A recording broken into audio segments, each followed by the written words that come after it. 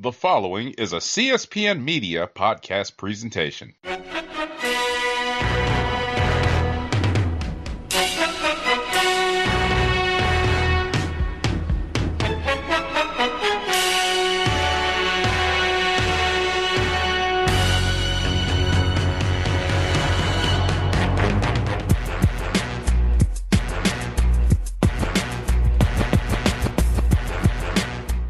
Hello and welcome to Know the Score. I'm your host, Don Delarente, and I'm joined by my co-host, Dwayne. What's going on, Dwayne? Not much, man. Super Bowl's over. Football is done. At least the NFL is now, and I guess we got to talk about that, don't we? Yeah, man. Yep. We are going to discuss everything Super Bowl related on this particular episode. Not really going to dive into too much of anything else, as if you listen to the preview show, things are pretty much the same in the sports world as they were on Friday, major sports anyway, unless you've been following the Olympics, which changes every day. Nobody really pays attention to the Winter Olympics anyway. Yes. Don't get me wrong. Those athletes train hard as well as anybody else. They do a lot more training than because my fat ass needs to go back to the gym. But in all reality, most people don't really pay attention to that around here. Right. Know the Score is part of the CSPN. You can find us on the web at cspn.us. You can also find us through SoundCloud, Stitcher Radio, iTunes, or your different podcast apps. All you have to do is search for KTS Pod the CSPN. You can hear me and Dwayne break down all these things in the world of sports here on the CSPN. So we'll get into it, man. 23-20.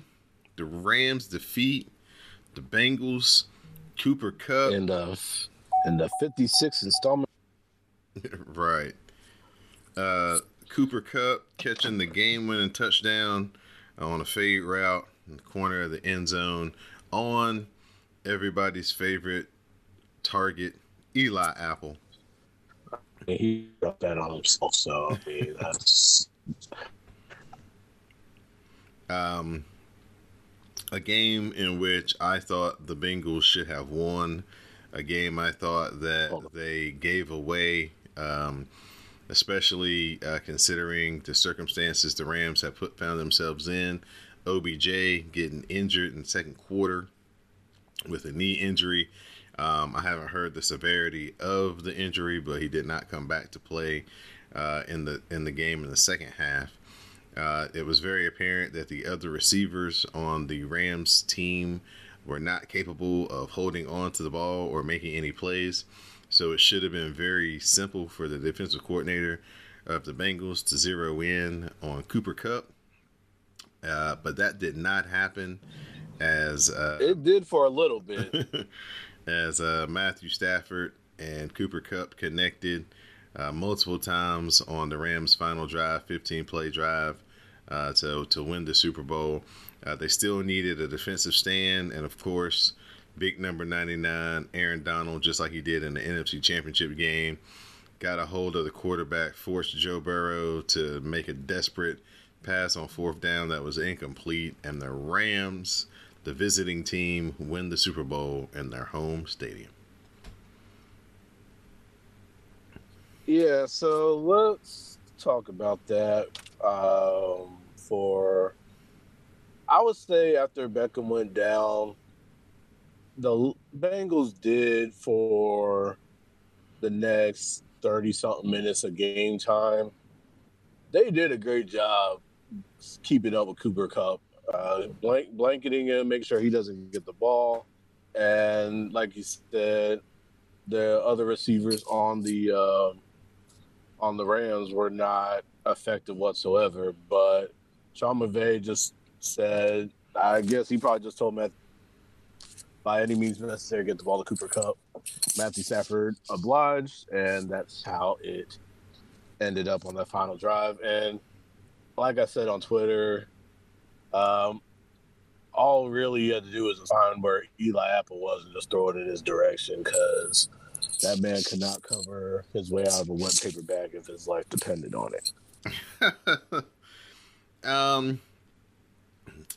If I'm the defensive coordinator, especially on that last drive, every coverage we're bracketing Cooper Kupp. If you want to throw the ball to Jefferson and think he's going to catch it, be my guest. If you're going to throw the ball to the dude who replaced OBJ and think he's going to hold on to it, be my guest. If you want to throw a wheel route up the sideline to Akers or Henderson, please be my guest. But you know what I'm not going to let you do? Especially on third down or second and long situation, throw the ball to Cooper Kupp. And repeatedly on that final drive, that is what happened. I really thought that... You had one job. I thought for a half that the Bengals, even though they were trailing, that first half was exactly the formula to win the game. They were running to the edges on first and second down, not running right into where Aaron Donald was, but trying to run more towards Von Miller, towards on the floor, towards the secondary cornerbacks, Jalen Ramsey. Make those guys tackle, make Aaron Donald have to run to every play. If they were throwing the ball quick slants, quick screens, making, again, the defensive lineman, Aaron Donald especially, run to the play instead of bringing the play right to him. And even they were, I'm sorry, my fault. And they were doing a great job initially by having the center help out, but the strategy by the Rams defense was paramount, where they had a guy over the center had somebody occupy the center so Aaron Donald could make those moves. But the only time that they seemed to be able to do that was when they went into third downs and they were doing that overload. But on first and second down, when Aaron Donald was in his normal position, especially in the first half and for much of the third quarter, I thought that the Bengals really controlled the game, controlled the offensive line.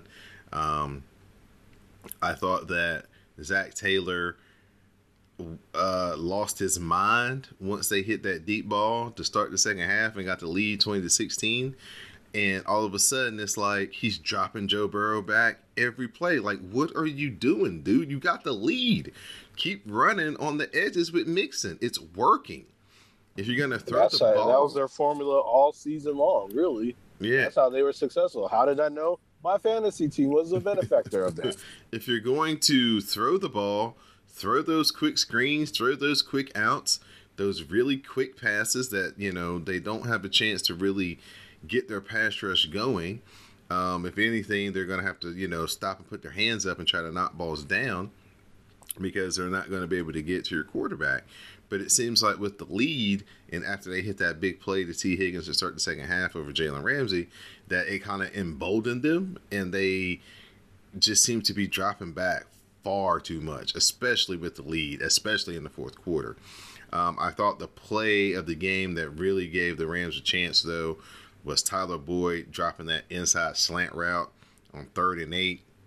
If he catches it, he's probably going to be short, but it would have been like 4th and 1, 4th and 2, and they more than likely would have went for it to hold on to the possession of the game. But with him flat out dropping that pass, did not allow them to have a chance to go for it on 4th down, and thus the Rams got the ball back and started that ultimate game-winning drive. But I was just very disappointed with the way that the Bengals approached the second half of the third quarter and the fourth quarter when they had the lead for a majority of the time. I just thought that they were the one thing that you didn't want to do was keep dropping your quarterback back to give Aaron Donald and Von Miller and those guys a chance to get after Joe Burrow. And eventually they started getting after him to the tune of 7 sacks, which is, I think, tied for the most sacks in the Super Bowl with Roger Staubach got sacked 7 times in the Super Bowl. But just really thought that the Rams benefited from the Bengals lack of sticking with what worked for, majority of this game in the fourth quarter when they needed it the most. I agree with that.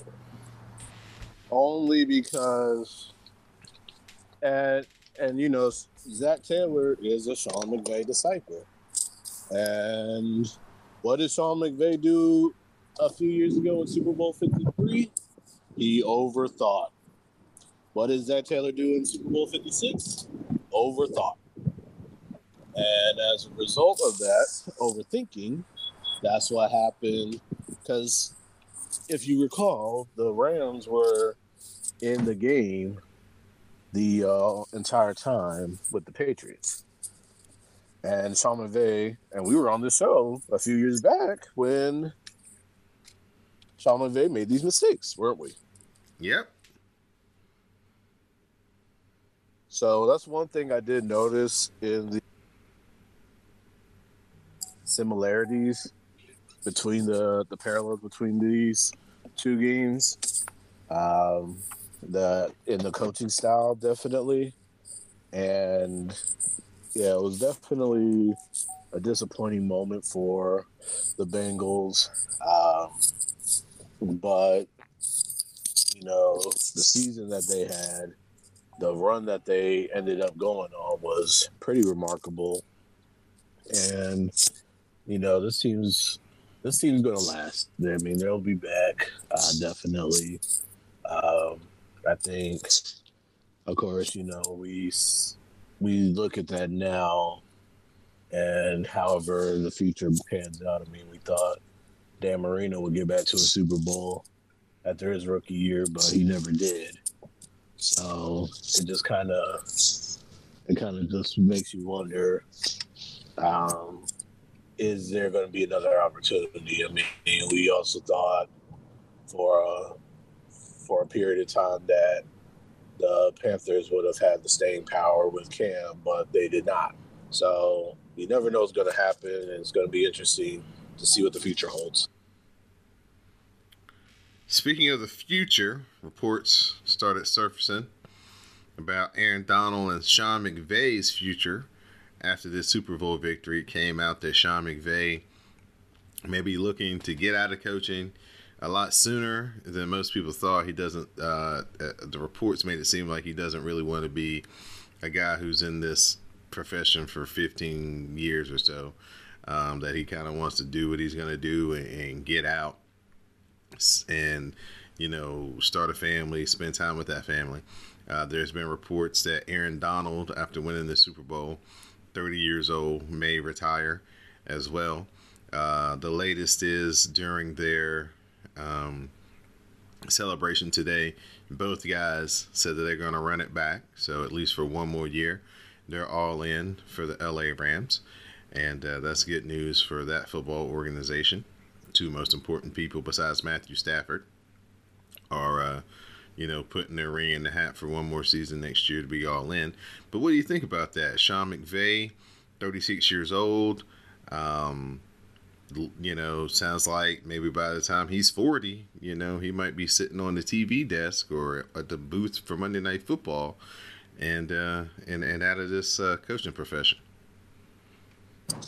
I mean, I think it's pretty interesting. I mean, it's a good move if he does decide ultimately to find something else to do in the football world, or anything that he decides to do. Really, he's got his ring. He did what his ultimate goal was to bring a championship to the Rams organization.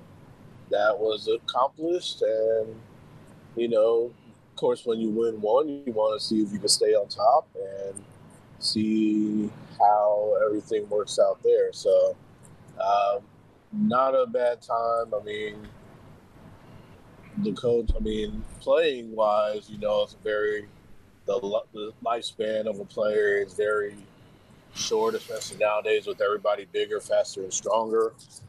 And coaching, it's a mental. While playing is physically taxing, coaching can be mentally taxing. And not saying playing can be mentally taxing either, but since we're talking about coaching, that can be mentally taxing profession.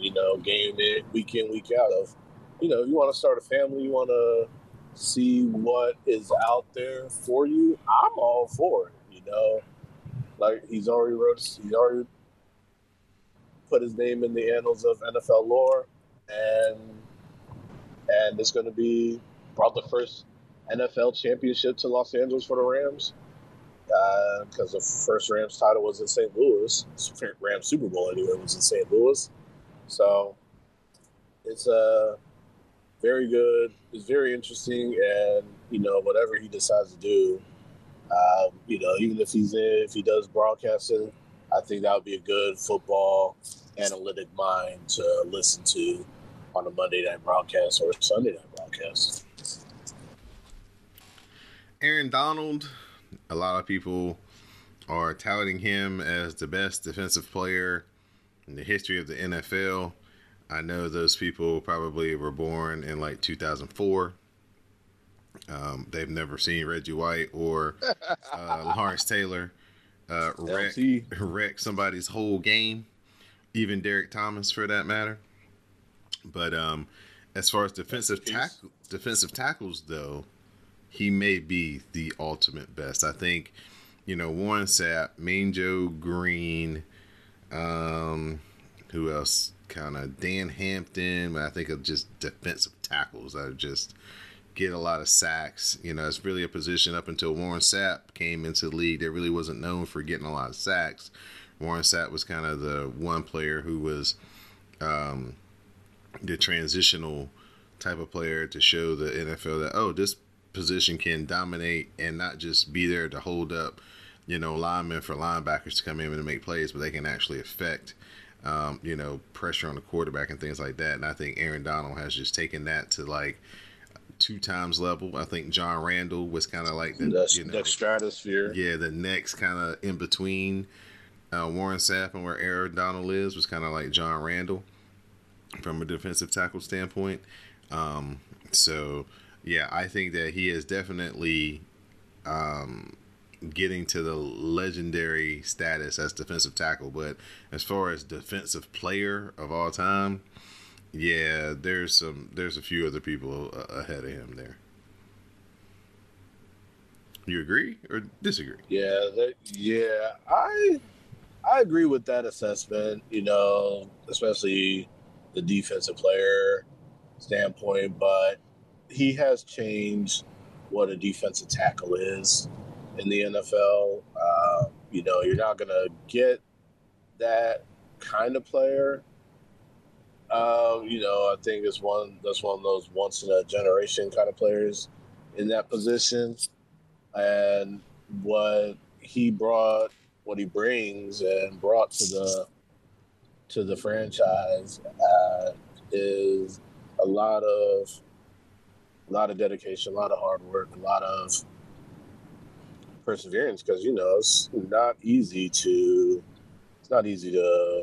go to the Super Bowl. You do this to win the Super Bowl, and the way he's naturally able to run shop, that's what it is. It's so natural the way he plays the game and the way his game flows. That's what makes it so special and effortless too. So I think he's a great talent, great person, and his work ethic is one of the best. You got to give him that, definitely.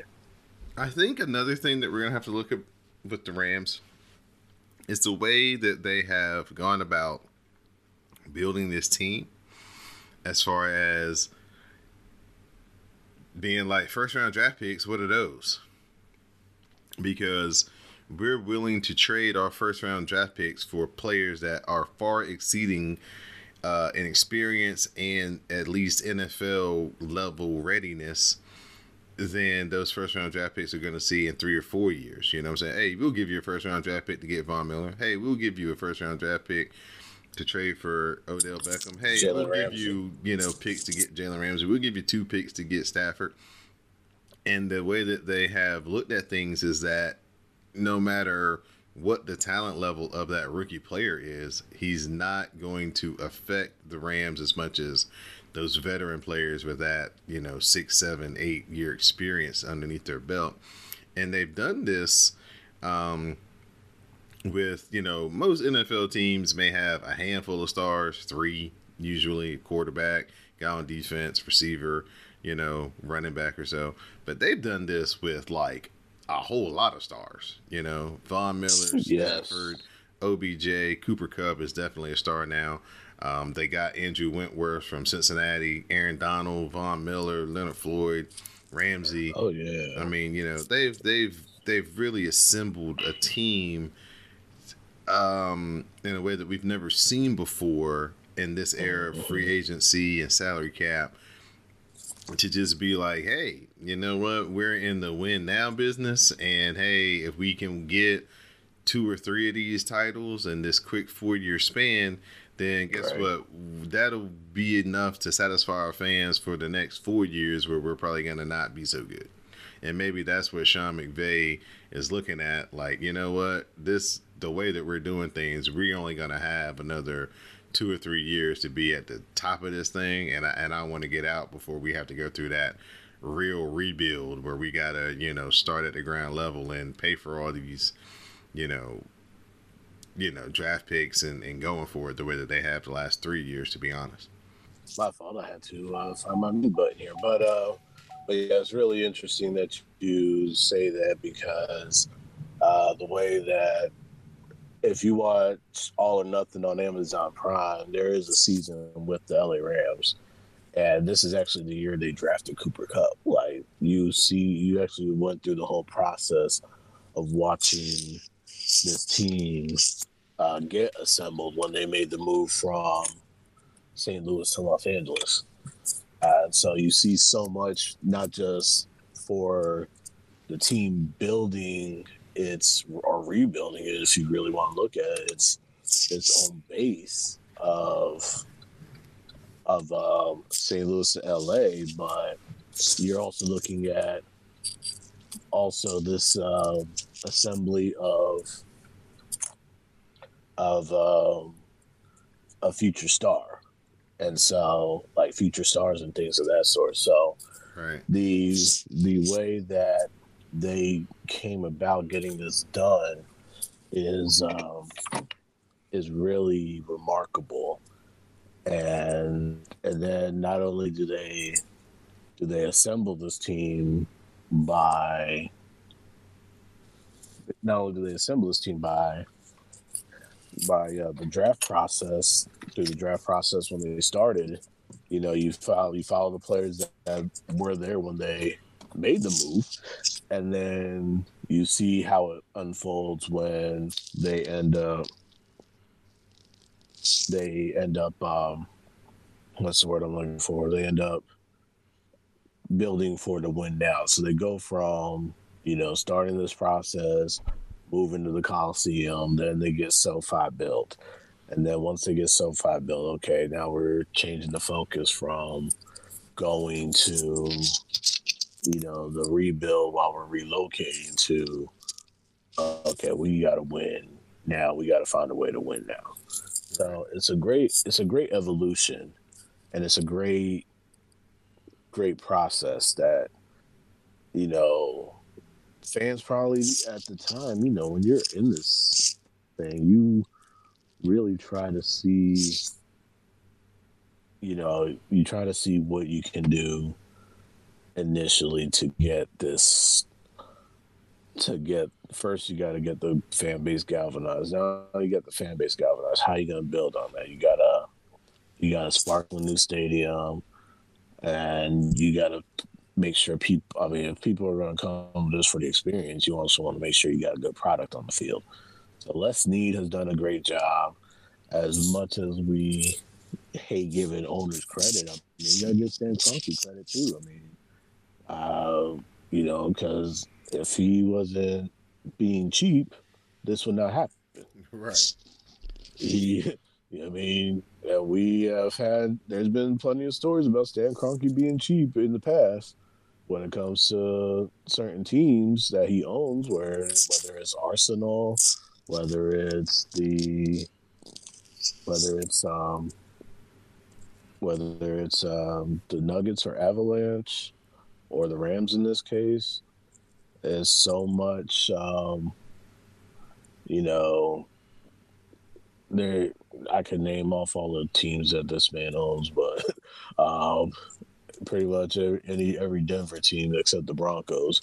Um, and now you got to make sure you invest in that team. And you know, when you came up short, do you run it back or do you keep?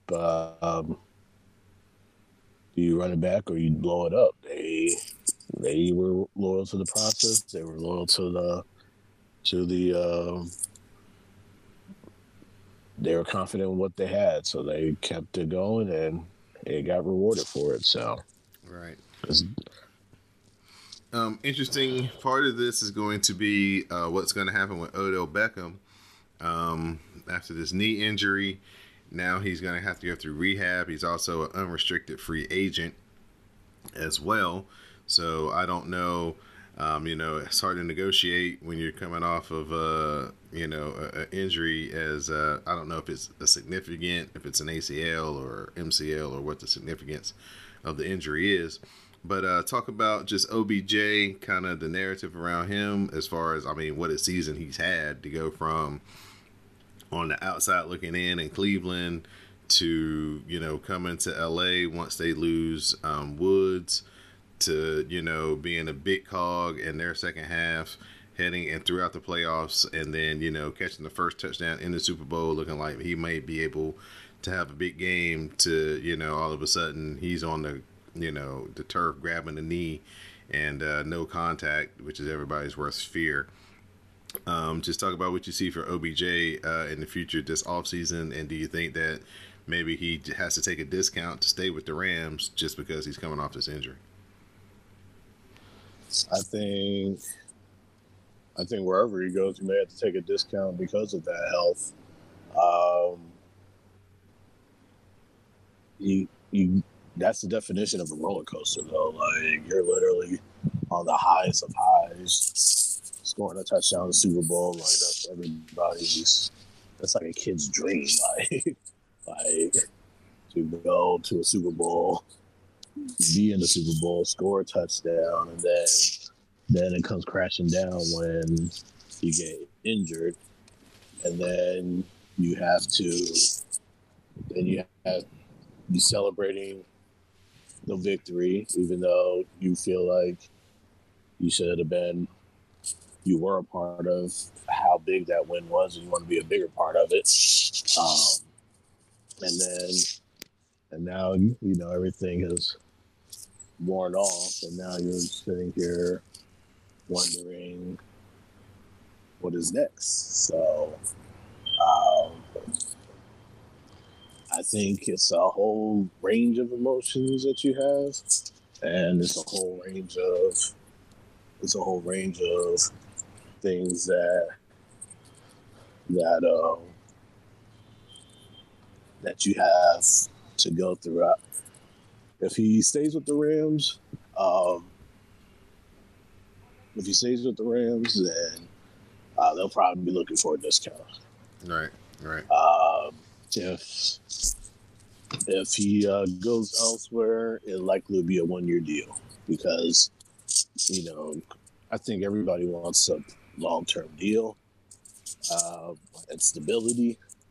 But with an injury, everything that happened with Cleveland, which most of that wasn't even his fault. Let's be honest there. But I think it's going to be a 1 year wherever he goes. Whoever decides to pay him can pay him, but it'll definitely be a discount if he stays with the Rams. The final thing we'll bring up, discussing all things concerning the Super Bowl, is Matthew Stafford and his legacy, his career. He's finally had that defining moment where he led that game-winning drive to win the Super Bowl. All those years, that decade plus that he spent in Detroit, was 500 seasons, losing seasons, a few playoff appearances here or there, but never really, breaking through the ceiling the way that he did this year. Just what do you think is his legacy going forward? Former number one pick. He's won, the Super Bowl now. He's, led the league in passing and touchdowns and all of those, statistical accolades. But where do you think his legacy now stands after winning the Super Bowl? I think it's well deserved. I think he has definitely accomplished a lot. I mean, it's not his fault. It's not his fault he didn't have a great front office in Detroit. Somebody was definitely bitter about Matthew Stafford winning the Super Bowl. I think his legacy definitely should be defined with the fact that he has won. He's won a Super Bowl.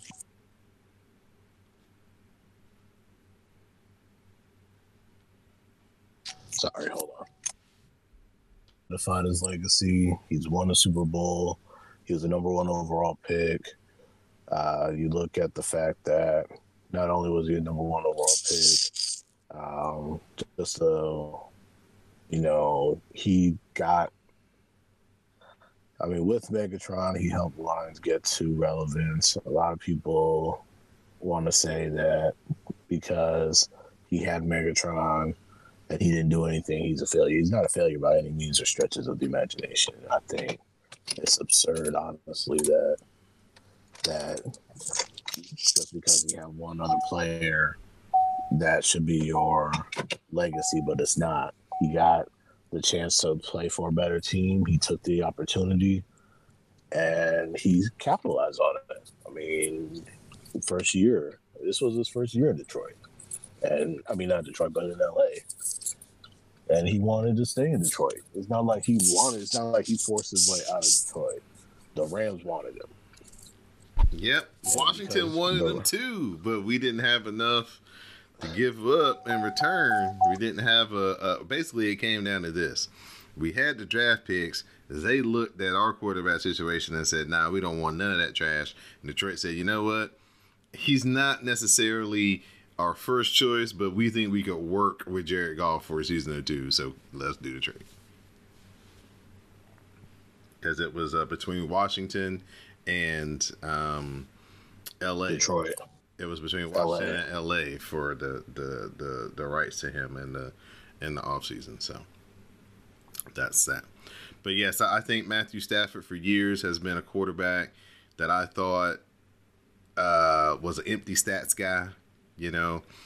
He's the type of guy when you're down 3 touchdowns, he'll score 2 touchdowns late in the fourth quarter, or a game where they're winning by a whole lot. He's throwing for a lot of yards in the first half, and then has to hold on to win in the second half. Just never really thought that he was a contending Super Bowl winning caliber quarterback. And I also thought that the pressure would maybe be too much for him, just because we've never seen him really have this much pressure on him to deliver, have to be the guy. Everybody's depending on you to bring this thing home, where you're the missing piece that's going to get us over the top. And I thought that maybe that pressure would get to him, but he handled himself brilliantly throughout the playoffs. Of course, the duel with Tom Brady, delivering late in the game against San Francisco, in a game in which, nobody for the Rams really played particularly well, but they found a way to win. And kind of like the Super Bowl as well. I don't think, that first quarter they looked really good, but once Odell went down, it was a struggle for them until that last drive in the fourth quarter where, he hit those passes and made that epic drive and hit Cooper Kupp. So I think that, he rose to the occasion, which was something that I had my doubts on whether he could or not. And I think that everything as far as his career from here on out is just going to get easier because, he's proven he can handle the pressure. He's got the Super Bowl ring. He's got all the stats. He's got all the numbers for the Hall of Fame and everything like that. So now he just gets to, enjoy the second half of his career and not have to worry about those, questions. Is he going to be the best quarterback of his generation to not be a Super Bowl winner? Now he doesn't have to involve himself in that, and that's Crane's neck towards Matt Ryan. Yeah, that's Matt Ryan's legacy now. So I'm just was very impressed by the way Matthew Stafford handled himself, handled the pressure, and delivered in the biggest moments of the season for his team. So congrats to Matthew Stafford, Cooper Kupp, Aaron Donald, Sean McVay, and all of the Los Angeles Rams, this year's Super Bowl winners. So before we wrap this up, man, give me a preview. What you think that your team needs to do in the offseason? What are you looking for in the draft? And just maybe a quick outlook of the Panthers and the 2022-23 season. Let's see. New coach would be nice. I hope they go 2-15 so they can get rid of Matt Rule. They need a quarterback. Sam Darnold ain't it. They lie. Even though the players want Cam and his energy, I don't see them bringing it back. Yeah, other than that, a quarterback and offensive line would be nice. Steve Wilkes is back as the secondary coach. And I think Phil Snow is a great defensive coordinator. And as much as I didn't like the McAdoo hire, I think he's one of those coaches that's a good coordinator, but not a good head coach. So I think Ben McAdoo, if he just stays in his lane as a offensive coordinator, it'll be fine. But then again, he may be the new head coach if the Panthers get off to a bad start and Matt Rule gets fired. I would love Matt Rule to get fired, but this seems like a lame duck season. So an optimist would say 5-12, but I'm shooting for the low bar. Give me a 2-16 season and maybe build the offensive line. I mean, do like they did in the Rules first draft where they drafted all defensive players. Draft the whole offensive line. Like every offensive lineman available, draft them. You and Cincinnati are going to be in the same pool, I think, this year. But at least Cincinnati's. I mean, there's no real quarterback prospect. Cincinnati, they definitely do need to beef up the line, at least so their quarterback will have a long career. Yeah, we don't want that man nobody's to be Andrew Luck. Be like, I've had 7 seasons or David Carr. And I'm out. Right, or David Carr. It's just like, I'm too smart and my family is too rich before I even started playing football for me to be getting beat up like this. I'm out. Right. Or David Carr. I mean, David Carr was the number 1 overall pick. Yeah. And he did not have a line because he was sacked a record amount of time. So the Houston Texans ruined that. Yeah. And, we don't know what's going on with the Deshaun Watson situation. Really don't want, Russell Wilson is still a great talent, but it's not the Russell Wilson that we all grew to love. It's not. And I think, when these scrambling quarterbacks realize they got to start passing the ball, it's just not fun watching them anymore. Right. It happened with Cam. It happened with Russ. It happened with Luck. Wherever there's a running quarterback, It's going to happen with Lamar eventually, and it's going to happen with Josh Allen eventually. So, but I think Josh Allen has shown though that he has made such an improvement at just accuracy and passing from the pocket that I don't think it's going to be a big of a detriment to him once he has to stop running around as much and make 90% of his plays as a pocket passer.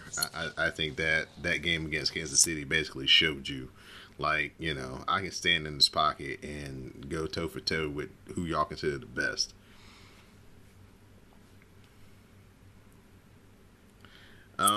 yeah. As far as Washington, the Commanders preview for next season, same boat as the Panthers. Definitely, they need an upgrade at quarterback. They definitely could use. They're going to probably need a guard because it looks like Brandon Sheriff is going to leave in free agency unless they franchise tag him. I don't think they're going to try to do that. Still need another wide receiver to pair up alongside Terry McLaurin. Did not get a good look at Curtis Samuels this year because, like every time Washington goes out and pays a high dollar receiver and not named Santana Moss, they end up injured for the whole season. Still need middle linebacker help. Still need some secondary help as well. So there's still some holes defensively that they need to shore up, and just need to be more aggressive with their coaching, I think, as far as their play calling offensively and defensively. I didn't think that we dictated to a lot of teams this year. Felt like we kind of took their shots and got hit on the chin and then had to dust ourselves off and figure out a way instead of coming out and being the aggressor, especially defensively at times. And I need Antonio Gibson to work on his ball security. He had the most fumbles in the league this year from the running back position. So definitely need him to be able to shore that up. And, that's basically what I'm looking at going into next year. Very big year as far as the team goes because Terry McLaurin is going to be up for free agency after this year.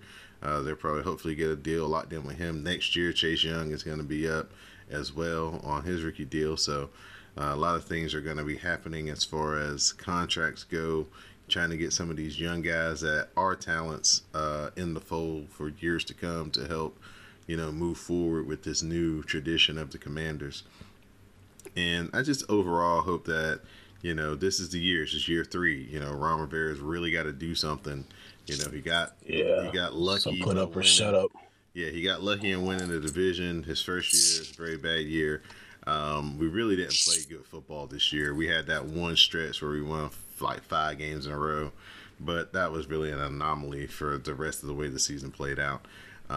So this is the year where he's really got to, get things up and going and headed towards that, upper echelon. Hey, get to the playoffs, win a playoff game, advance to the next round. That's the type of stuff we got to see. If not, it's going to be, a very difficult 4th year for Ron Rivera. There'll be a lot of pressure on him. Right. And, if they still don't have a quarterback in the building as far as traded for one of these upper tier quarterbacks or have drafted a guy who can give people hope, I don't think Ron Rivera is going to be very successful with this current level of talent that he has unless they just do some outstanding coaching.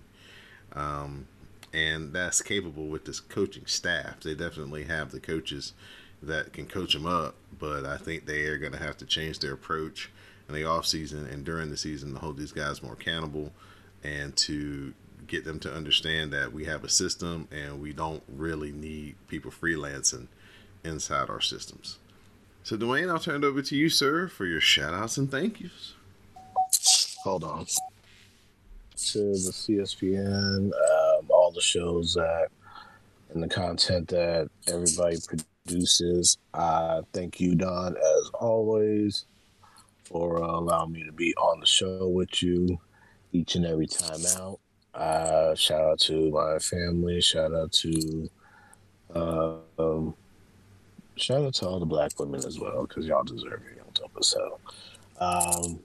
My final thought Basically, is once again, if you need to whet your football palate, the USFL is coming.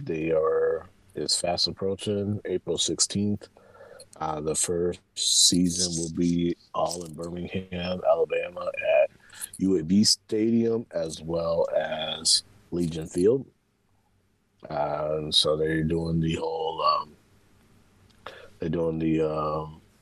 one site, one city atmosphere for definitely the first season. They may do it for 2 seasons before they get into their cities. It gives all the teams time to find a stadium to play in. And so I just want to keep it football related. I know I'll at least watch the first game to see how it goes. Fox and NBC have a lot of money invested into it, so their TV is covered. It'll actually be a simulcast, which hasn't happened. I think we said this previously since Super Bowl I. So, where it's going to be the first game will be on Fox and NBC together, just like Super Bowl I was on ABC and NBC simultaneously. That's how the first game of the USFL season will go down. All right, I give a big shout out to my co-host Dwayne here for joining me once again on Know the Score. Thank you to everybody throughout the CSPN network, everybody who helps me produce the Russellcast programming, everybody, the guys over at the Comic Book Chronicles who produce their content each and every week. Give a big shout out to everybody here on the network who has been a big part of this thing, helping us move forward these past few years.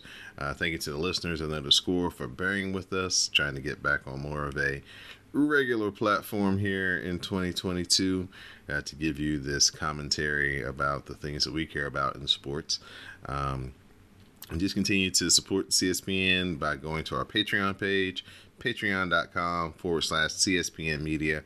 Become a patron, and there you can listen to all types of content from wrestling to pre and post show conversations that we have before we record various podcasts. There's a lot of interesting things up for you over on the Patreon page. Also support us through cspn.us. Go to our webpage, click on the tab that says keep our podcast free at the top of the page. Do some shopping with our sponsors, support our sponsors, and that helps support the show, keeps all the episodes here free, up and running on the network for your enjoyment. So for my co-host, Dwayne, I'm your host, Don Delarente, and now you know the score.